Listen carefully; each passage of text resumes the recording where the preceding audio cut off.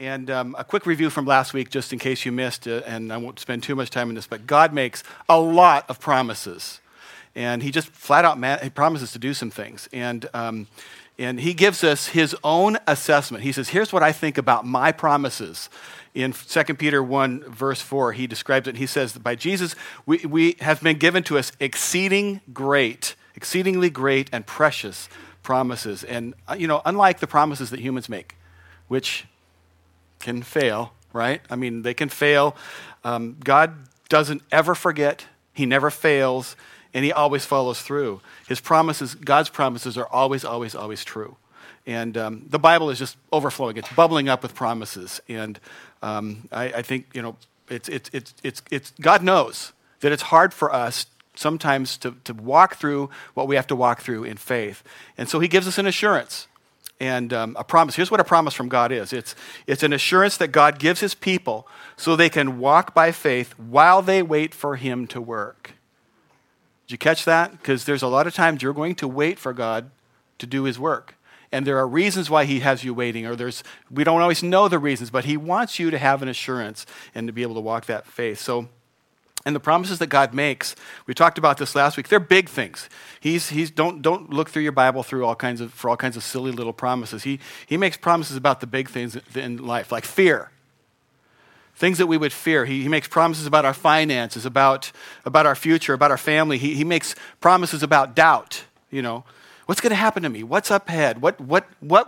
And God makes promises about that. So I want to move in. That's where we were last week, and today I want to talk to you about problem number one.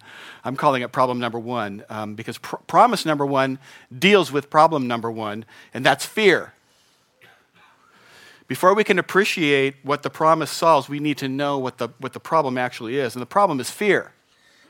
And it's a very, very universal problem. In fact, there are very few concepts in the word of Christ in the Bible that are as common as fear. The word fear itself shows up 441 times in Scripture, afraid 167 times, tremble 101, terror 78, terrify 41, then a whole bunch of other little words grouped together, dread, melt, panic, frighten, faint, 920 times. The Bible talks about fear a lot. It's one of the most common subjects in all of God's Word. And I guess the obvious question is, well, why is that? Why is it so often? It's because people struggle with fear. I know you guys are going, not me. I'm a tough guy. I'm not afraid. But I'll tell you, it happens in every single person. When the middle of the night comes, or at other times, and God's Word provides solutions. It provides healing. It provides hope. It provides answers. So fear is a really common problem that comes up a lot in Scriptures. And one of the most common exhortations, where the Lord says something to you in Scripture from God himself, one of the most commons is the phrase, fear not. 33 times it comes up in the Bible. Do not fear, another 37 times. Do not be afraid, 33. A lot of times, this is what an angel or someone would say. Don't be afraid. Stop being afraid. Fear not. Lots of examples. I'll give you a couple of them so you can kind of get a feel for the flavor for this. Abraham, who was afraid he was not going to have a son, no male heir. And in Genesis 15, God says this to him, fear not, I'm your shield, your reward will be great. God certainly carried through that promise. Hagar, who was afraid, and she thought she was going to have to watch her son Ishmael die, was afraid, and God says to her, what troubles you, Hagar? Fear not. I've heard your voice. Genesis 21. The Israelites were fearful that the Egyptian army, who had pinned them to the sea, were going to run them into the sea and kill them all. There's no way out. And in Exodus 14, Moses was inspired by the Lord, says, fear not, stand firm, and see the salvation of the Lord, that he will work for you today. Awesome promise about fear. David, who was afraid for his life, and a lot of times he was on the run for his life, he penned these words in Psalm 23. Even though I walk through the valley of the shadow of death, I will fear no evil, for the Lord is with me. 23rd Psalm. Solomon, his son, who was really kind of afraid to lead the whole nation and to build the temple, and because, hey, I got to follow David. I got to follow King David, the pretty big deal. And David says to him this, he says this in 1 Chronicles, be strong and courageous and do the work. Do not be afraid or discouraged, for the Lord God, my God, is with you. He will not fail you or forsake you until all the work for the service of the temple of the Lord is finished. Jeremiah, the prophet Jeremiah, the Lord had sent him to say things to people that they didn't want to hear. And he was afraid how they would react to him. Did that ever happen to you? You feel like you're supposed to share something with someone and you're pretty sure they don't want to hear it, and you can work up some fear about that. It's easy to do. So anyway, God says to Jeremiah, says, do not be afraid of them, for I'm with you and will rescue you. I don't know if that's good or bad. Rescue me from what, God? I will rescue you, the Lord says, declares the Lord. And the problem isn't when fear visits. The problem isn't that fear comes to your house. It's not that fear would go, who's there? You know, I mean, it comes to the door and says, hey, I'm fear, can I come in? And you say, no, that's not the problem. The problem is when you welcome fear into your mind or into your heart or into your life, and you nourish it like a friend, you know, it's like, I've been waiting for you, fear. You can have the room right down the hall. I've been expecting you. That's where you can live. Or where you welcome fear and you nourish it like a friend and you say, this is my pal, fear. We go everywhere together. We do that. And you can't keep fear from visiting, but you can slam the door in his face. And the thing that God has given you to do that is his promises. In fact, in the hearts of God's children, there is no reason for us to fear. None. One of the pastors I follow, a guy named James MacDonald, said this. He said, fear is a complete state of anti-God. I had to think that through when I heard him say that. That's, because God is seldom further from you than when your heart is filled with fear. There are a lot of other emotions that we have to deal with as human beings, and they have their place. Anger. Anger can be a bad thing, or it can be a good thing. You can have a righteous anger, angry about things that God wants to change. That's good anger. Fear is never a good thing. Grief. Grief can be a good thing. I mean, when you have experienced something of a profound loss, there is something in our hearts to be tender, and the pain that's there, there's just, there needs to be a season for us to walk through that grief and to work through the loss. So grief is not always bad. But grief can become overwhelming. It can stay too long. Grief has its place. Anger has its place. Fear does not have any place. There's no place for fear. Doubt. Doubt is another one. Doubt is not always wrong. Sometimes we need to doubt certain things. I doubt that ladder is going to stay and hold me up while I'm on it. That's a good thing for me. I've fallen off the roof a couple of times, and I get on a ladder now. Elisa's here. I guess I'm going to be truthful. I would be truthful to that. But I get on a ladder, and I don't always let her know because she doesn't like me on the ladder because I've earned the reputation for falling off the ladder. I repent, honey, kind of. It's good to doubt. And so now I try to plant that ladder in a place that it can't slide out from underneath me. Then it's just up to me to stay on the thing. And I doubt I can do that sometimes. Doubt is good, Or there have been times I've been on the freeway and I should have had more doubt about whether or not my gas tank would get me where I needed to go. We have this joke about, no, we can make it all the way to Portland and they'll pump it for you there. Anyway, or doubt, sometimes the doubt needs to be like, I doubt you're a proper partner for me for marriage. We need to stop dating. Doubt has its place in our lives. It's not always wrong. Grief is not always wrong. Anger is not always wrong. But for believers, fear is always wrong. Fear has no place in the life of a believer. We love little ones. It's really okay. Blessings on this little one. Fill her with life. She's got ponytails that are so cute. Yeah. We love little ones. So fear has no place in the life of a Christian. I know you think I'm painting myself into a corner here. Our proverb today, Proverb 29:25 says, the fear of man lays a snare, but whoever trusts in the Lord is safe. That word fear in that karada is this that's used for fear of man. It means anxiety. It means trembling. It means quaking.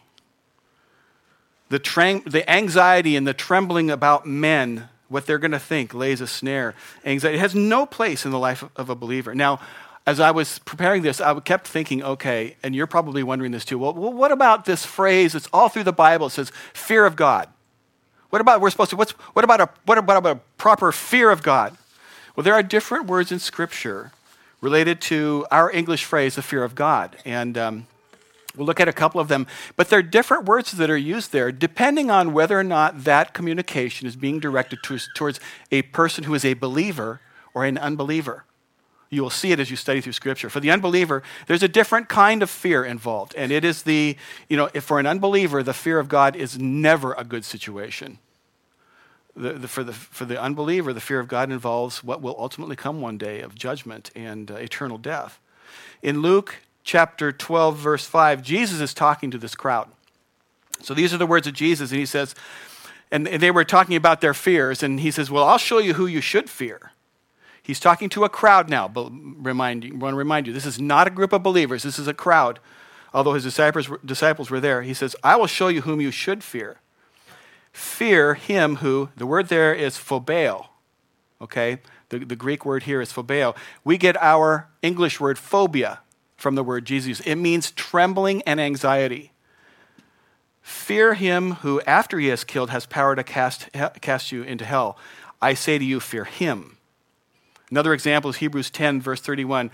Scripture says, it is a fearful phoberos, same root word, frightful, terrible, trembling. It is a fearful thing to fall into the hands of the living God. That is so true for someone who is not a believer. It's a bad thing to be, it's just, when I say bad thing, I'm way understated it.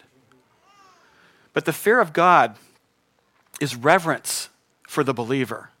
It's this respect, this awe, this submission of trust and love to God. That's what the fear of God means to a believer. The very first mention you see of this phrase in the entire Bible happens in Genesis 22. And the story there is that Abraham has taken his son up to a mountain to sacrifice him and give up his son to God. And he gets stopped there by this character that's described, that's labeled in the Scriptures. He's called the angel of God. Now, I don't want to go off down that rabbit trail, but when you find the angel of God, that is a special character. In fact, I believe in this case, it is God that is actually doing the talking. There's lots of reasons for it, including the fact that he says at the end of the sentence. But he says, and he said, do not lay your hand on the lad or do anything to him, for now I know that you fear God. This word here is Yahweh. It's reverence. You reverence God since you have not withheld your son, your only son, from me. Do you notice that the angel of the Lord is speaking in the first person? You didn't withhold him from me. No angel lays claim to Abraham's son. Here's another example in the New Testament. This is Hebrews 12. Therefore, since we are receiving a kingdom which cannot be shaken, let us have grace by which we may serve God acceptably with reverence and godly fear. Now, you may have a different translation where those two words get reversed. That first word, reverence, aidos, is literally awe. And godly fear, which means reverence here, for our God is a consuming fire. Fear is always wrong in the life of a Christian. It has no place in the life of a Christian. Well, you may ask, well, okay, Terry, sounds good, but do you have a Bible verse to back that up? Yeah, I got a couple. Thanks for asking. 2 Timothy 1:7 says, for God has not given us a spirit of fear. So if you're afraid of people or things or circumstances, that fear is not from God. It's not. In fact, Romans 8:15 says that fear is a bondage. For you did not receive the spirit of bondage again to fear. Fear is a bondage.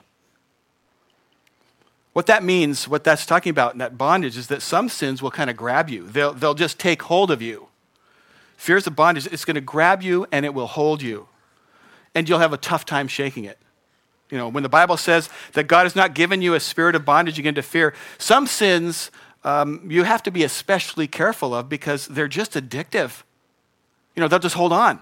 They get their hooks in, they become this bondage, and they hold on to you. Fear is like that. Fear is one of them. So the obvious response, of course, is, well, then out with fear. Out! Let's get it out. How do we do that? You know, But how do we get out? Obviously, you expect me to say, the pastoral answer is faith. You got to have faith. Okay, faith in what? Well, a word from God. Well, what word? How about a promise from God? So that's kind of where we're going.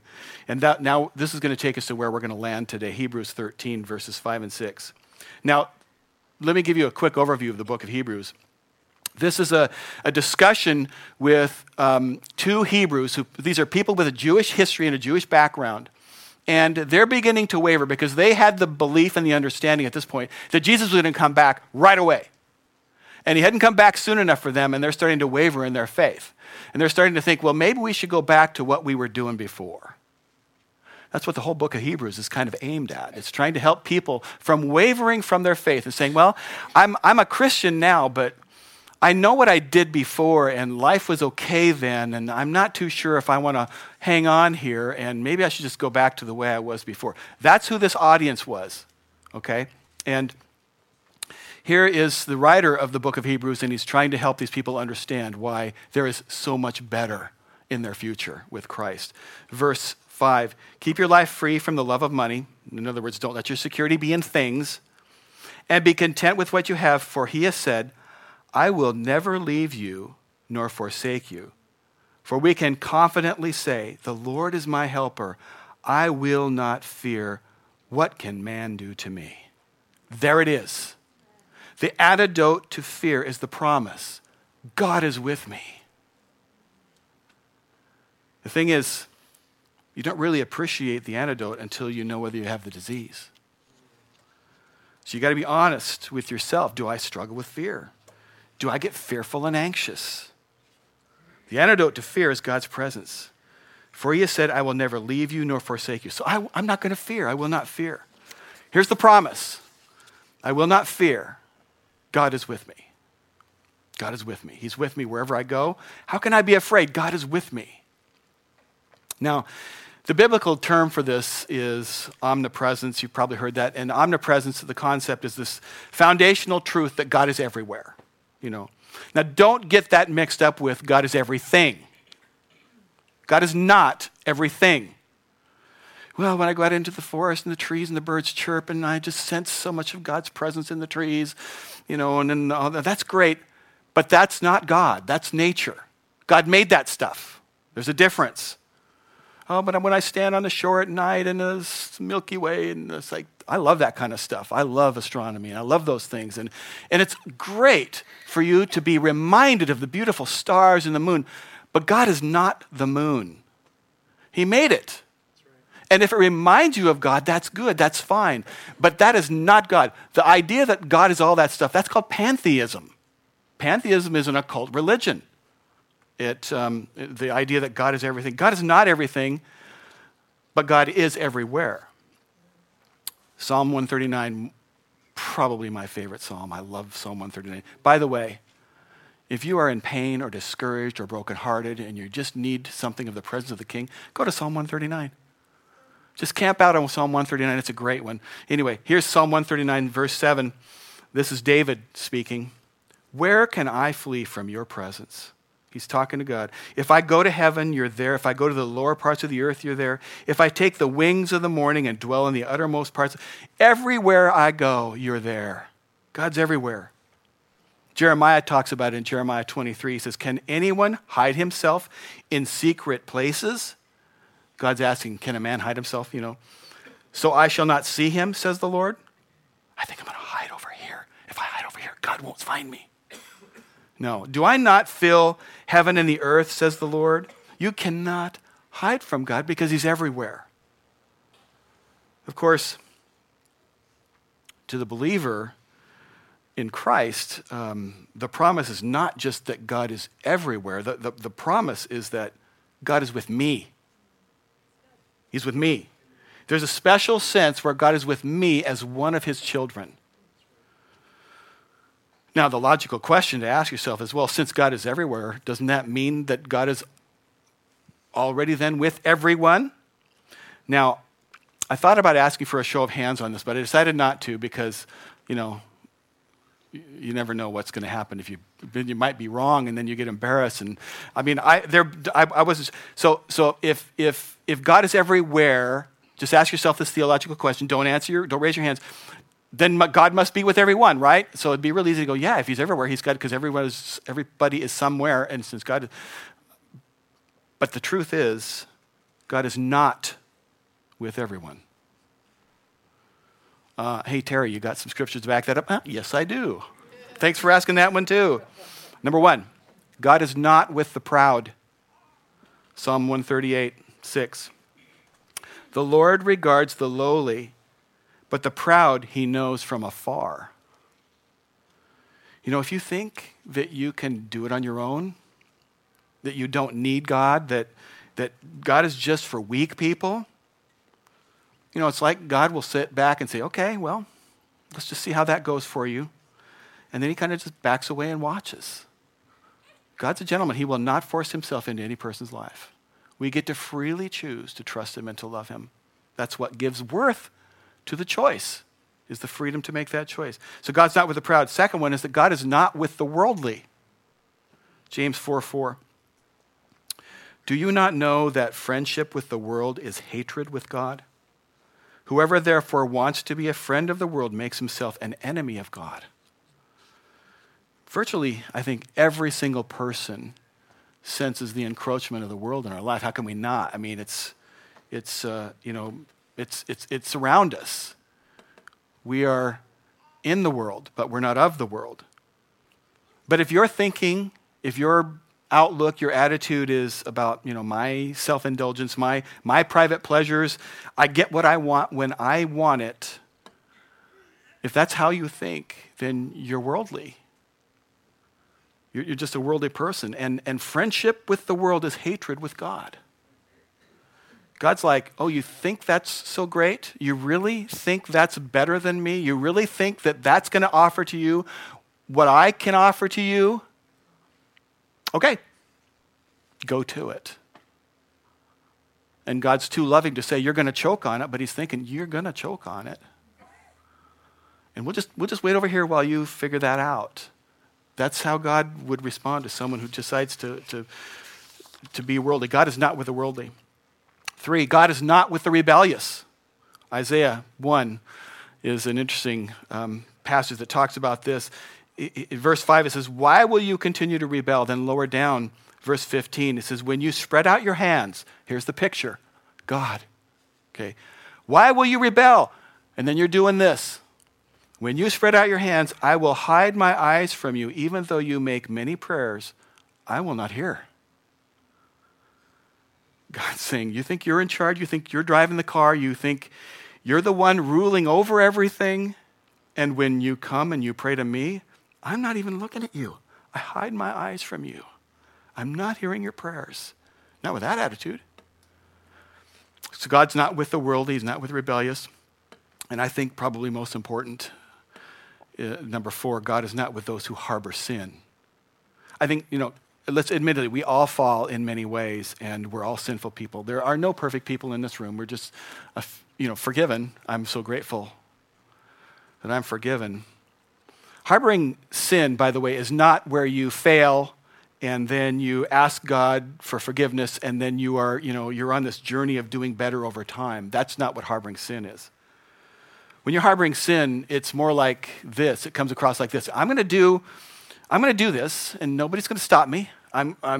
This is who I am. This is what I want, and nobody's going to be able to do anything to stop me. This is it, my decision. That's harboring sin. Psalm 66 says, if I regard iniquity in my heart, the Lord will not hear. Which makes me wonder, okay, you're kind of painted into a corner there if God won't hear your prayers. Okay, well, let's just say the person who's been harboring sin has a change of heart. Then how am I going to get out of this hole if God won't even hear my prayers?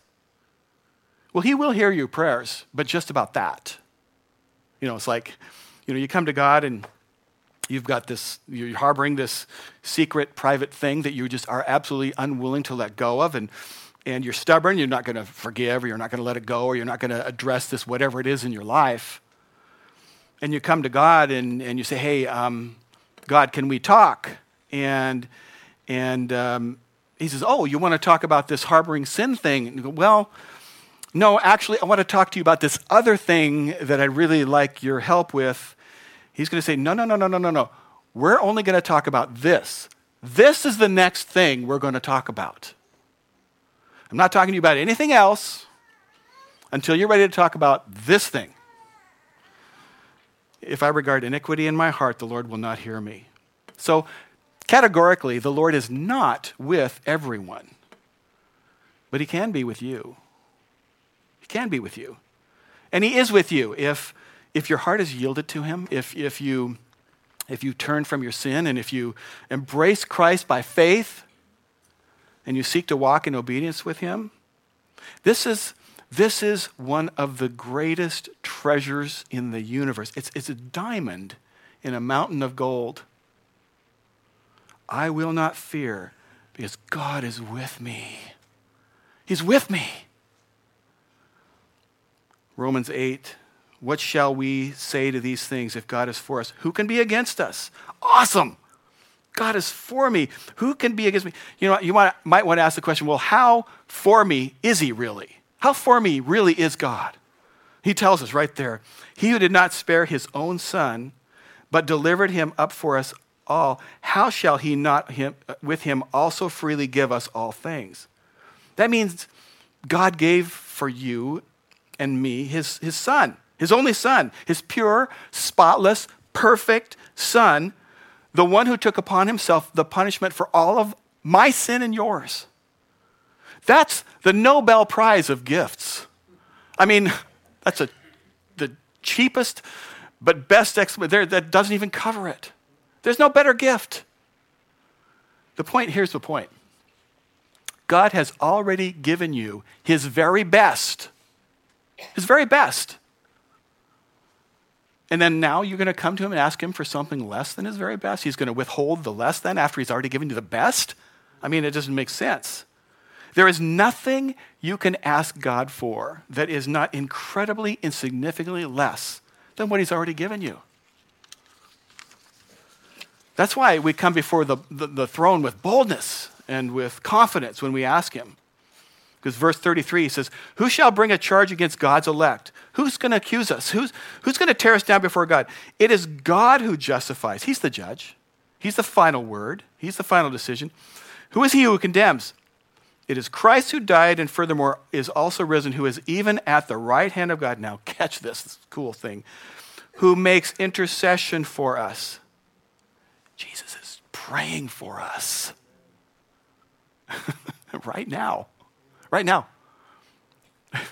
You know, with whatever you carried in with you into the house of the Lord today that you're concerned about, maybe it's driven you to the point where it's worrying you.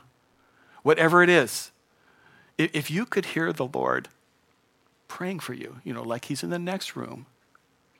He's on his knees and he's got these white flowing robes and these nail-pierced hands. And he's praying. And he's praying for you by name. And he knows your exact situation. And he's saying, you know, give her strength, Father. Give him wisdom, Father. Lord, give them patience and faith. They're going to mess it up, Lord.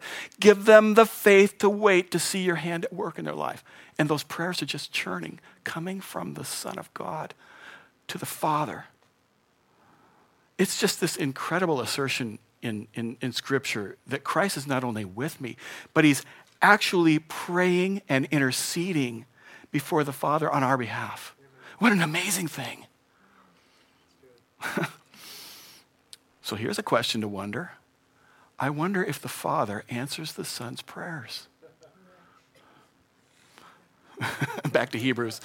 For he himself has said, I will never leave you nor forsake you. So we may boldly say, the Lord is my helper. The Lord, not the stock market, not a successful career, not your boss making the right decision you want them to, or wise investments, because all those things they just burn in a moment. My security is from God. God is with me. I will not fear. God is with me. That's the best thing. What can man do to me? And I know right now in this room there are many, many people who have been to that place where the presence of God was everything. And did nothing else. You had no place to hope in anything else. But the presence of the Lord was enough because it sustains you and it carries you. It's that place where you can actually put your full weight down upon it and it will hold you up. It just sustains us. God's promises are exceedingly great and precious.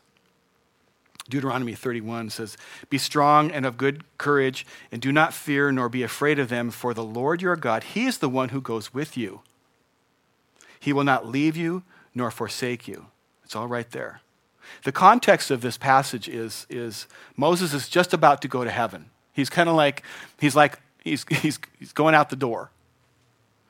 And all of the children of Israel that didn't have any faith, that wouldn't go into the promised land, they go, "Oh, we'll all get killed if we go in there." And they've all now died off in the wilderness. And now God is going to give to the children what the parents wouldn't trust God for. That whole new generation. So Moses is telling them some things. And he says, before you go in there to face those giants that you might think will be too strong for you, keep this in mind. God is with you. You're going to be facing some violent opposition, and you might think that it's too hard for a while, but just remember, God is with you. You could be facing overwhelming odds. You're going to be outnumbered. And it might cause you to fear when you see the numbers, but just remember something. God is with you. This battle's not going to be over in 10 minutes. It might not be over in 10 weeks. It's going to last for a while, and there's not going to be a quick solution. And you may think, this is just taking too long. Remember this. God is with you. So keep in mind, God is with you. Be strong and courageous. Do not fear or be in dread of them, for it is the Lord your God who goes with you. He will not leave you or forsake you. It's almost like he's saying that the worse the days get, the more God is with you. I know there might be some here who would be saying to themselves, my life is a mess, Terry. It's just a mess. Psalm 34:18. I want you to hear these words and let the Holy Spirit massage these into your soul. The Lord is near to the brokenhearted and saves the crushed in spirit. The Lord is near to the brokenhearted and saves the crushed in spirit. The Lord is near to the brokenhearted and saves the crushed in spirit. If your heart's breaking, if you have some sense that the Lord has abandoned you, far from abandoning you, the Lord is rushing in with his presence, and he's right there with you. You have no reason to fear. Believers, you have no reason to fear. Okay? So next week we're going to talk about doubt, but I want to pray with you now. Let's pray. God, I first am grateful that the overwhelming promise of your word is that we can have eternal life. What a wonderful promise. It's absolutely something that none of us can achieve on our own. It's absolutely something that none of us can earn. Religion, all forms of human religion are just simply constructs for humans, men and women, to try to make ourselves right with you. But we can't. You're a holy God. You're just a holy God, and there's no way for us to become holy in ourselves. We can try to be good, but there are just those setbacks, and there are places where we're just not good enough. Thank you, Lord, for the promise of eternal life. Thank you that you gave your Son for that express purpose. Thank you that you love us so much, you would leave the 99. Thank you, God, for that. It's more than a phrase to me, because I was lost, arrogant, self-confident, and absolutely on my way to hell. And you loved me so much. When I was your foe, you came after me with love. Thank you, God, for that. There's not a single person in this room that you love less. There's actually not a single person in this room that you love more. Your love is overwhelming for every one of us. God, I pray that your Spirit would speak to hearts right now. Call them, Lord, to salvation. Call them, Lord, to life. Call them, Lord, to eternal life. I pray that there wouldn't be a single person in this room, Lord, whose name is not written in the Lamb's Book of Life for when that day comes. I want to just take a moment with eyes closed to give opportunity for anyone here who would say, I want to get squared away with God. And I don't understand all of the theology, but I know I need to be right with God, and I want to trust in Jesus as my Savior. Is there anyone who wants to make that decision? Just let me pray with you. Look up at me and give me a little nod. Okay.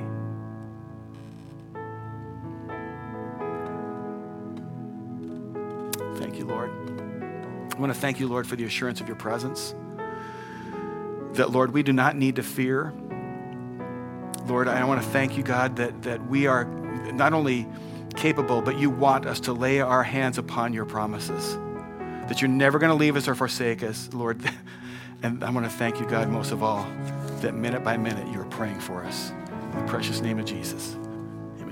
As we prepare to dismiss, I don't want us to run out of here without taking a moment to respond to the word that the Lord might have laid on your heart. So I'm going to have you stand with me. I'm going to have the prayer team come up to my right, your left. If you need prayer, come up. These guys.